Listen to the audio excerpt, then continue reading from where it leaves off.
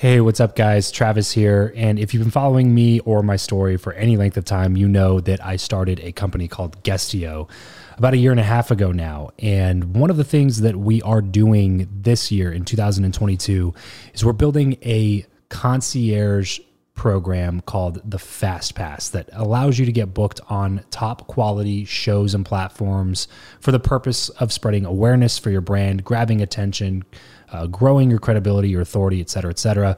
And so if you are listening to this right now and you are a 7-figure plus entrepreneur and you have a budget to bring in traffic, attention, credibility, authority to your brand, then this might be a really great program for you. Just head over to travischappell.com/10K. Why 10K? Because we guarantee in this program that you're going to be able to speak in front of 10,000 people within 90 days. Okay, 10,000 people within 90 days. Imagine getting on a stage in front of 10,000 people to share your message, your story. Well, that's exactly what we are doing inside of this program through virtual stages like podcasts or virtual events or YouTube channels or blogs.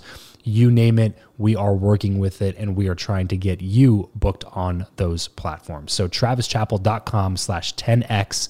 There's a quick application there, and then right at the end of that application, it'll prompt you to set up a phone call where you'll jump on a call with me, and we'll talk through whether or not you're a great fit for this program.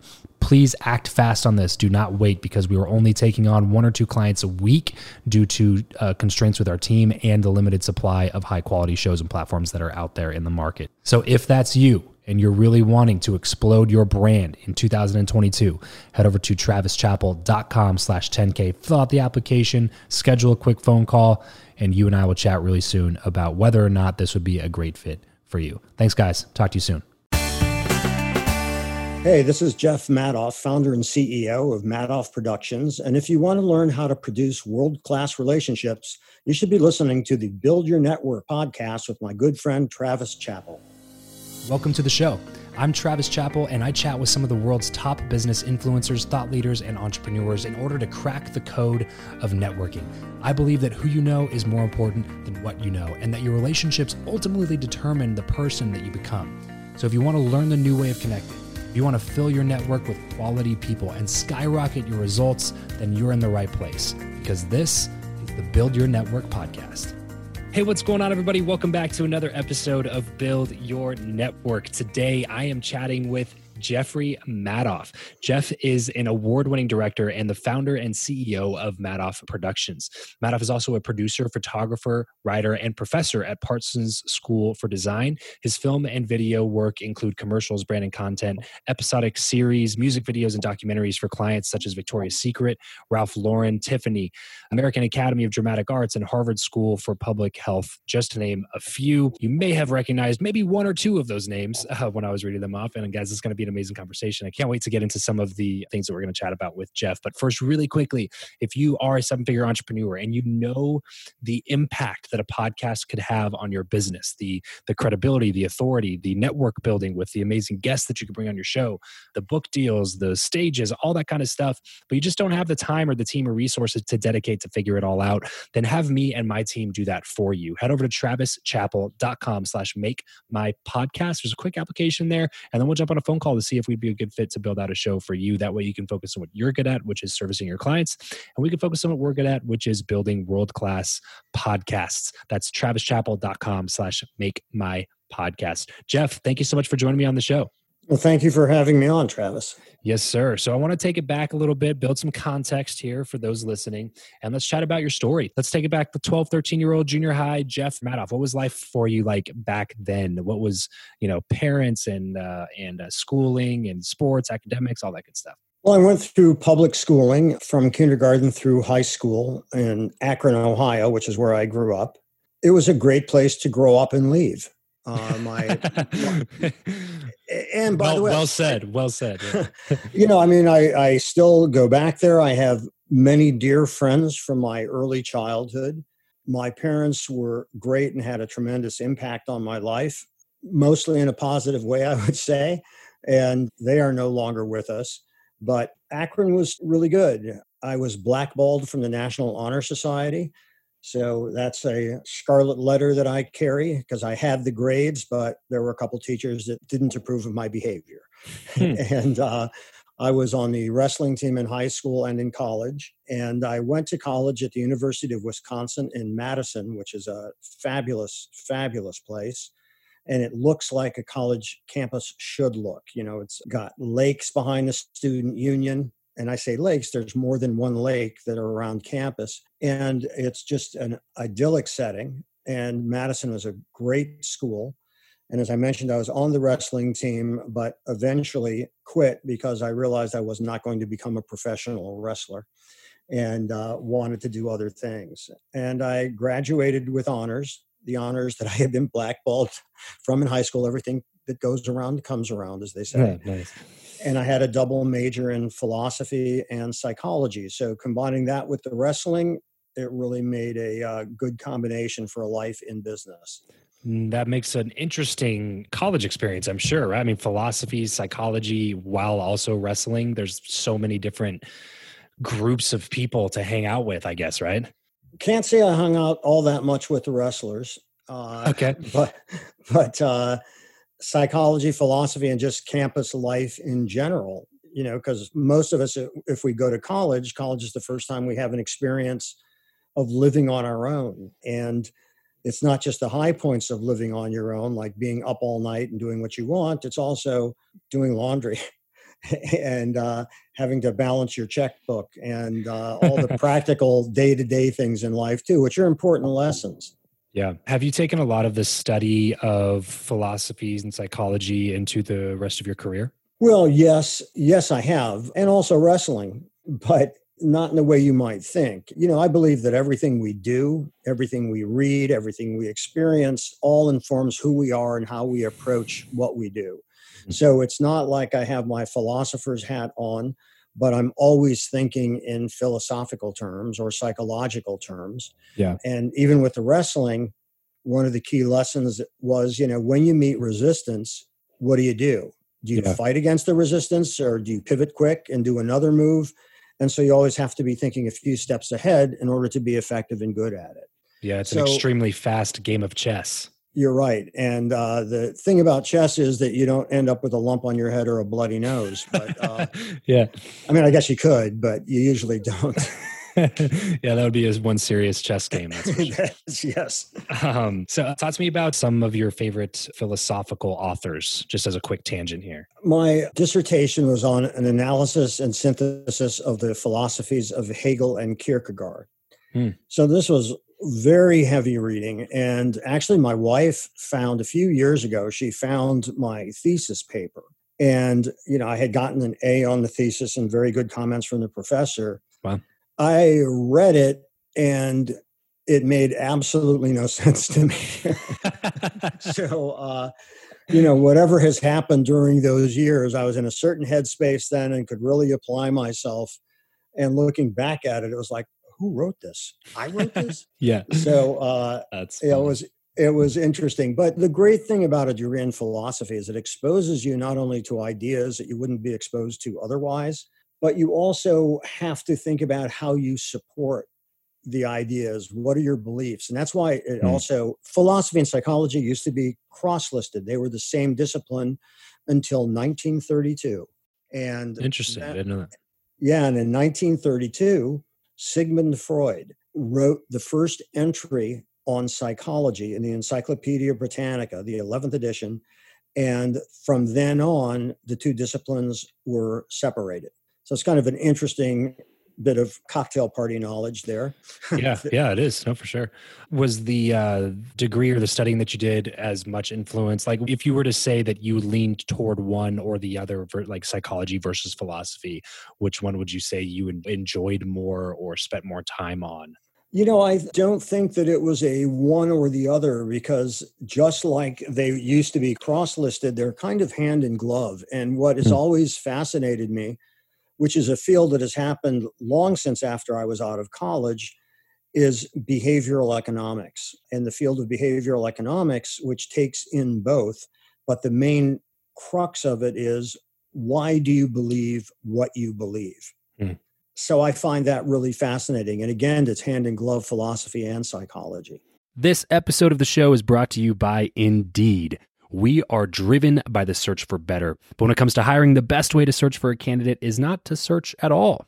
It's to match and match with Indeed. If you need to hire, you need this platform, guys. I'm telling you, Indeed is your matching and hiring platform with over 350 million global monthly visitors, according to Indeed data, and a matching engine that helps you find quality candidates fast.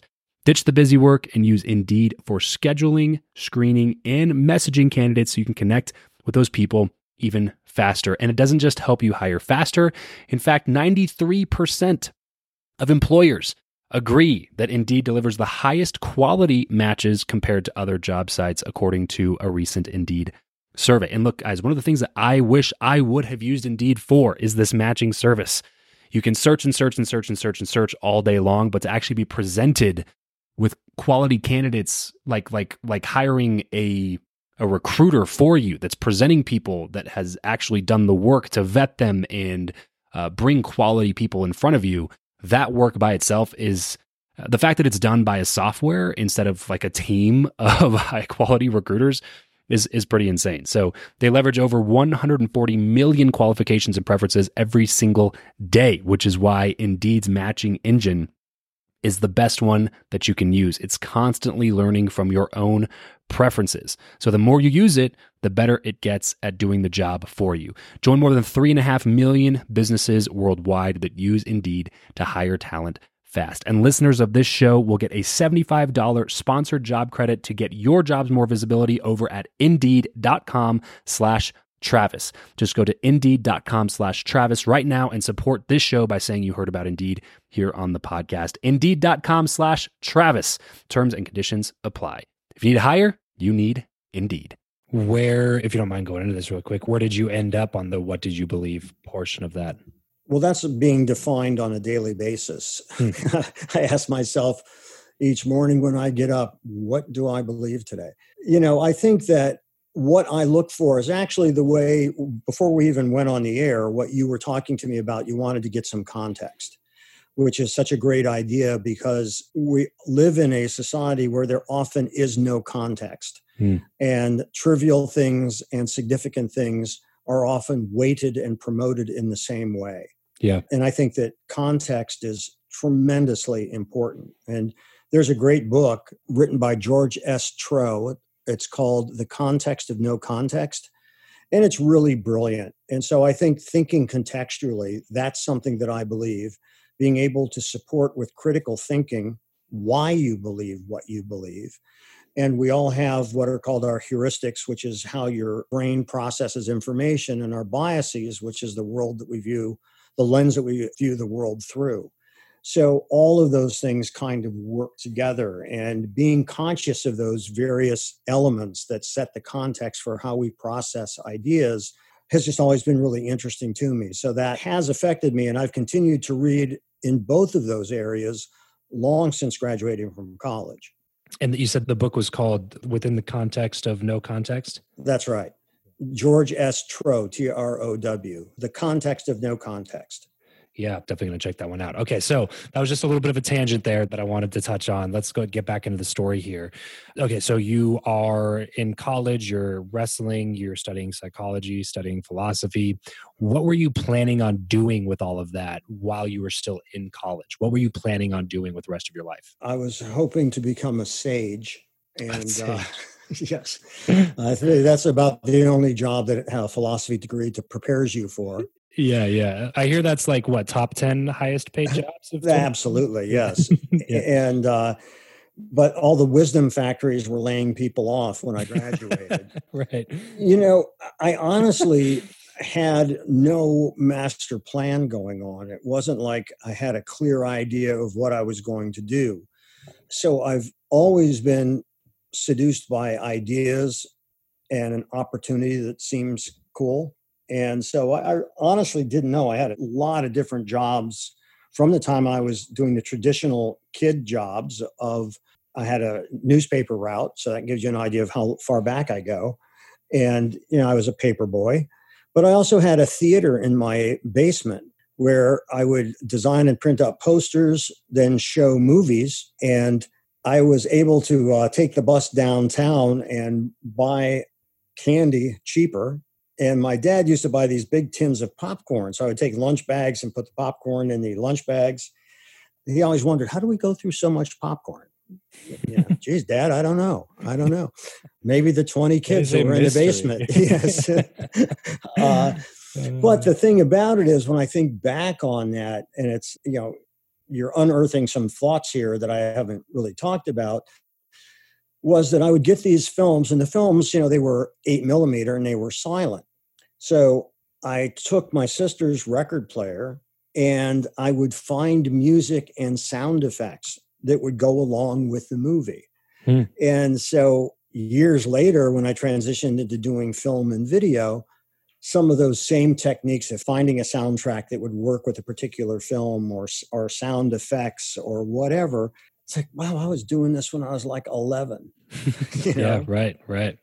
So coming out of college then, what was the first thing that you started doing? Well, I was working in a little boutique, and it sold very cool kind of hip clothing. I was the buyer for it. It was a small store. The guy that owned it wasn't much older than I. And Madison, because it's a major campus, there would always be different rock groups coming through. And so our store was a destination if you wanted to find like unique, cool stuff. So I would come into New York and always try to find resources that you didn't find any place else. So that discovery process was really fun. One day, a friend of mine called, dear friend Kenny Meerman, who I don't remember not knowing him. His mother and my mother grew up together. And he actually was in Arizona. He had finished college a year before me. And he said, can you think of a gig that would earn more than bank interest? Saved up some money. I said, well, I see the clothes we're selling and I could always draw. I'll start a clothing company. He said, okay. And he sent me the money. And at that time, it was more money than I had ever had at one time. And that was about $1,500. And I was clueless. So what I did is I sketched things that I liked, because I've always thought, well, if I like this, there must be other people that would like this too. So I was kind of my own consumer in a way. If I thought it was cool, I thought other people might think it was cool. Mm-hmm. I got a shirt that I had bought a while ago that I liked, and I literally cut it up along where it was stitched so I could see, how does a shirt go together? I didn't have any idea how a shirt went together. And I was so ignorant, not stupid, but ignorant. And the difference is stupid's forever. Ignorant you can learn, right? And I remember going into a store and I would see fabric on the bolt and thought that was wholesale because it hadn't been made into anything yet. So I learned quickly and established what we call in business proof of concept. I had some of the women who did alterations for the store sew together a bunch of shirts, and they sold out in a day, 18 of them sold out in a day. And we were just a little store. That was amazing. Yeah. And I eventually packed up my sample case, strapped them on the back of my motorcycle, and drove to Chicago, went to 18 boutiques, and I think I sold 15 of them. Wow. And then the next big obstacle was, well, how are you going to make them? Right. So, it was a process of discovery along the way. Within 2 years, I was chosen one of the top 10 young designers in the United States. Wow. It may sound impressive, but I think there were only 8 of us, so it wasn't hard to be in the top 10. Got it, yeah. And my business was like doubling every 4 months. And I had an office in New York. I had an office in Los Angeles. I had salesmen across the country, about 110, 120 people working for me. And I was 23 and really learning as I was going. And back then, startups by young people was not a common thing as it is now. Yeah.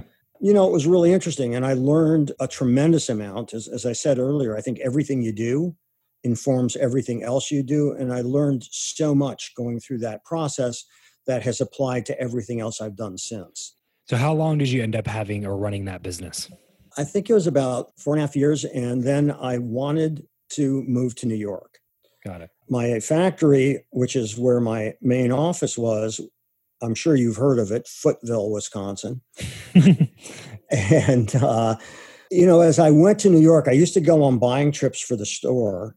And as I went to New York, at first it was kind of intimidating. I'd never been on subways before. I didn't really know the city.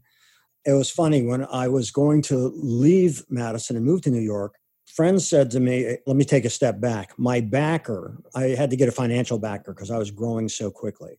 And the man was a terrific man who was a lawyer, and he owned 5 banks in Wisconsin. The reason he invested in me, aside from I was kind of an interesting novelty to him, is that I provided employment for so many people and they all banked at his bank. Interesting. When I wanted to move to New York, he said, Jeff, you know why I invested in your company. And if you move the base of the business out of Wisconsin, I'm not going to continue to back you. And I understood that, but I felt like money comes and goes, but time only goes. And I was aware of that, I think pretty profoundly because of my dad. And I made the decision to move. And friends said to me, wow, so do you have a job lined up in New York? I said, no. Do you know any people there? I said, not really. Do you have a place to live yet? I said, no. And they said, well, aren't you afraid of what's going to happen when you move? I said, no, I'm actually more afraid of what would happen if I stay. Yeah. I wanted a different path in life and to do something else. So I had saved up enough that I could travel, which I did for about a year. Then I actually started another clothing company because I did have a good reputation in that world, and sold that company, which led to me then transitioning into doing film. So many things here, man. First off, the recognition at such a young age that time only goes and money comes and goes. That's a lesson that most people just will never learn. They value the money too much and not the time enough. And so that, one thing, and then moving without knowing how everything was going to work out, but just knowing that, I want this different path for my life. And I'm not sure exactly how it's going to happen, but I know that the only way to really find out is to kind of take action in that direction and then have things work out to the degree which they've worked out to this point is an incredible thing. So talk to me then about the beginning of the film business. What was it that drew you into that industry when you were looking to get back into starting another business? Well, I always loved film, and I loved going to the movies. I loved movie soundtracks. Remember when I was a kid, I had that theater in my basement. So I had the opportunity. I met some people who were starting a video business.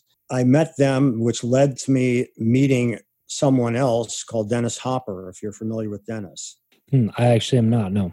So Dennis Hopper was an iconic actor. He died maybe 4 or 5 years ago. Okay. He was in Apocalypse Now. He was in Rebel Without a Cause with James Dean. Yeah. Mm-hmm. Quite a career. He was doing a film based on a book by William Burroughs.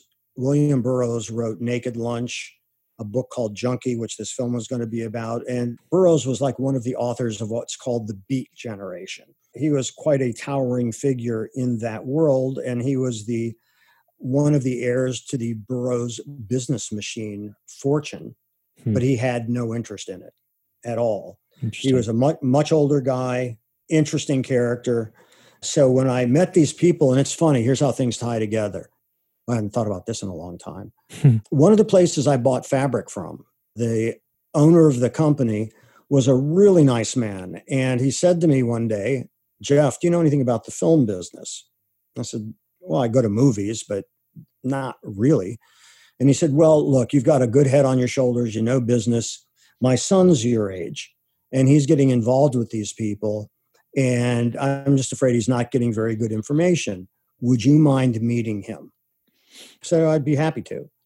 And that's what then took me into that circle of people. That is a perfect time just to kind of stop and highlight the importance of relationships and constantly being willing to put goodwill out into the universe without really knowing how or when or if it's even going to come back to you, just to be helpful to other people. I mean, that's a perfect example of what we like to talk about here on the show. We like to highlight with people's stories is how powerful it is to do those types of things. But anyway, sorry to interrupt. Go ahead. No, you're right. You're right. In prepping for your show, I have it actually on my computer, and since we're not using the cameras, I will mention this. You had one of your questions, and do you believe that what you know or who you know is more important? Yes. Why? That's the staple question of the show. And to me, what you know is way more important than who you know. Okay. Because what you know is a measure of your intelligence, and who you know is just a measure of who you know and what circles you may travel in. But if what you know is valuable, you can get to the who's relatively easily. Hmm.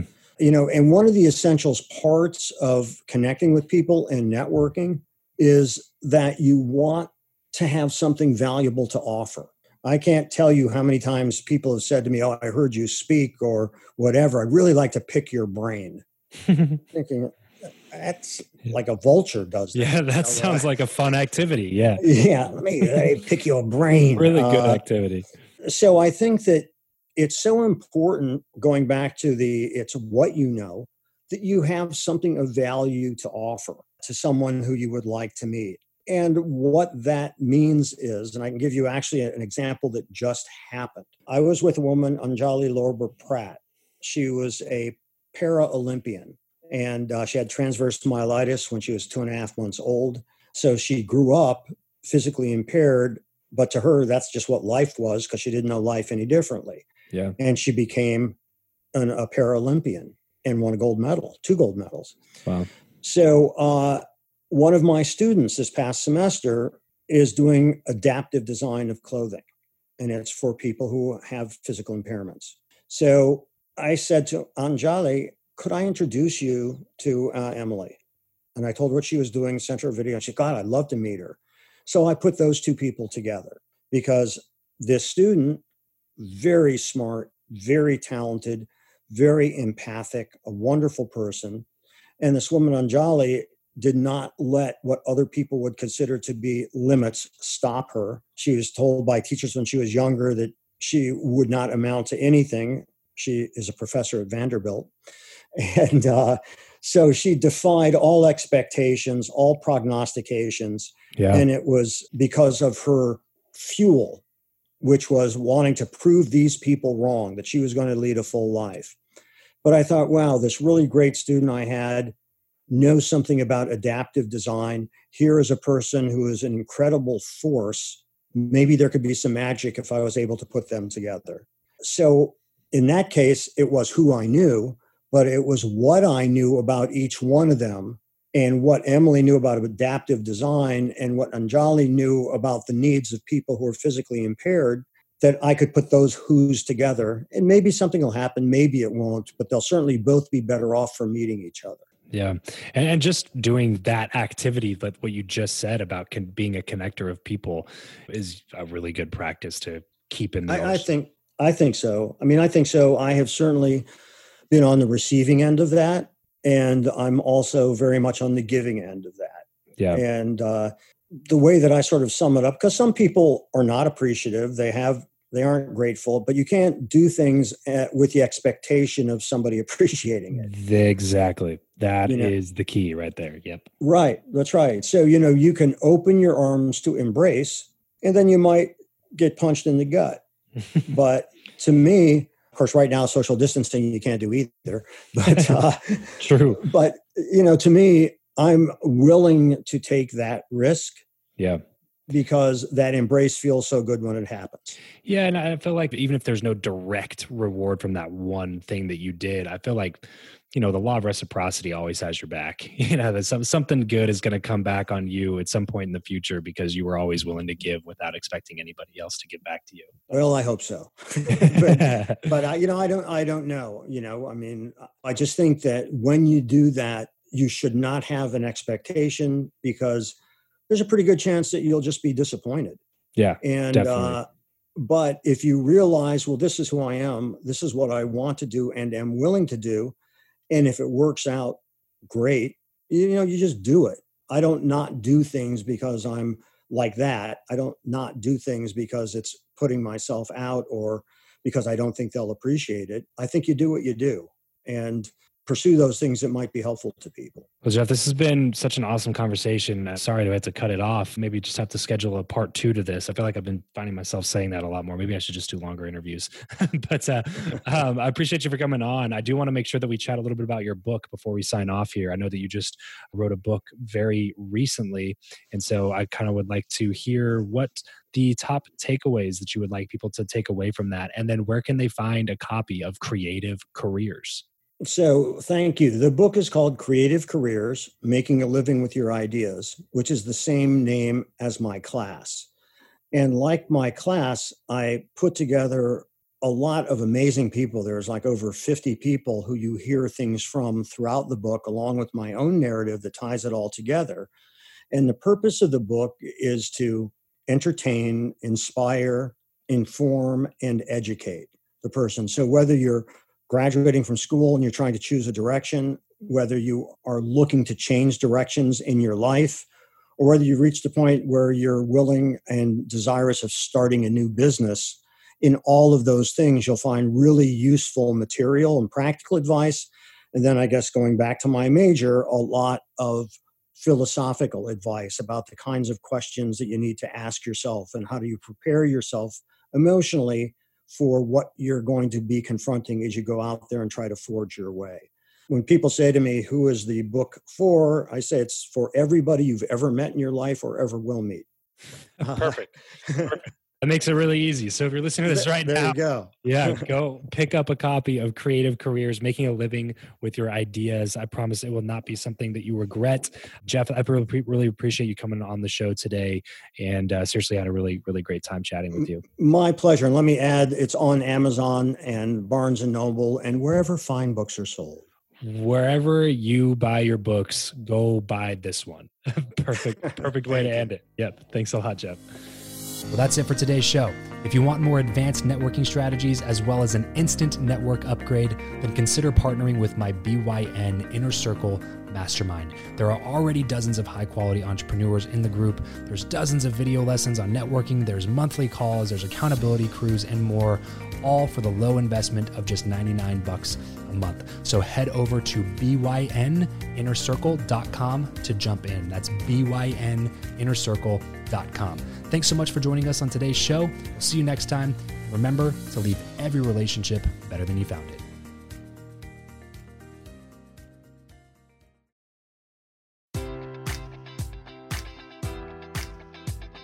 Enjoy all your favorite sports like never before at BetMGM. Sign up using code Buckeye and receive up to $1,500 back in bonus bets if you don't win your first bet. When you register with BetMGM, you'll get instant access to a variety of parlay selection features, live betting options, and the best daily promotions in the business. And with BetMGM at your fingertips, every play and every game matters more than ever. Place your money line, prop, or parlay bets with the king of sportsbooks today. Sign up using code Buckeye and receive up to $1,500 back in bonus bets if you don't win your first bet. BetMGM and GameSense remind you to play responsibly. 21 plus and present in Ohio, subject to eligibility requirements. Rewards are non-withdrawable bonus bets that expire in 7 days. Gambling problem? Call 1-800-GAMBLER. In partnership with MGM Northfield Park.